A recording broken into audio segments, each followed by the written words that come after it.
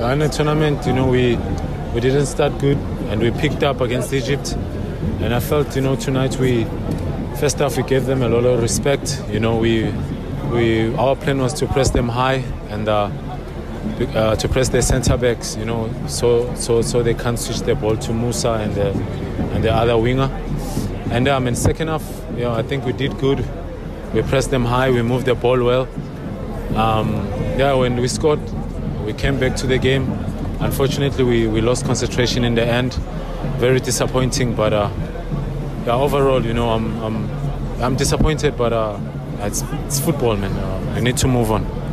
Yeah, of course, because we were playing well, because we were, it gave us belief. I felt, we would score, we probably score the second, but it's football, man. And in a crucial moment, corner kick, we lost concentration, and but my goal, it gave belief, and the team, we had hope.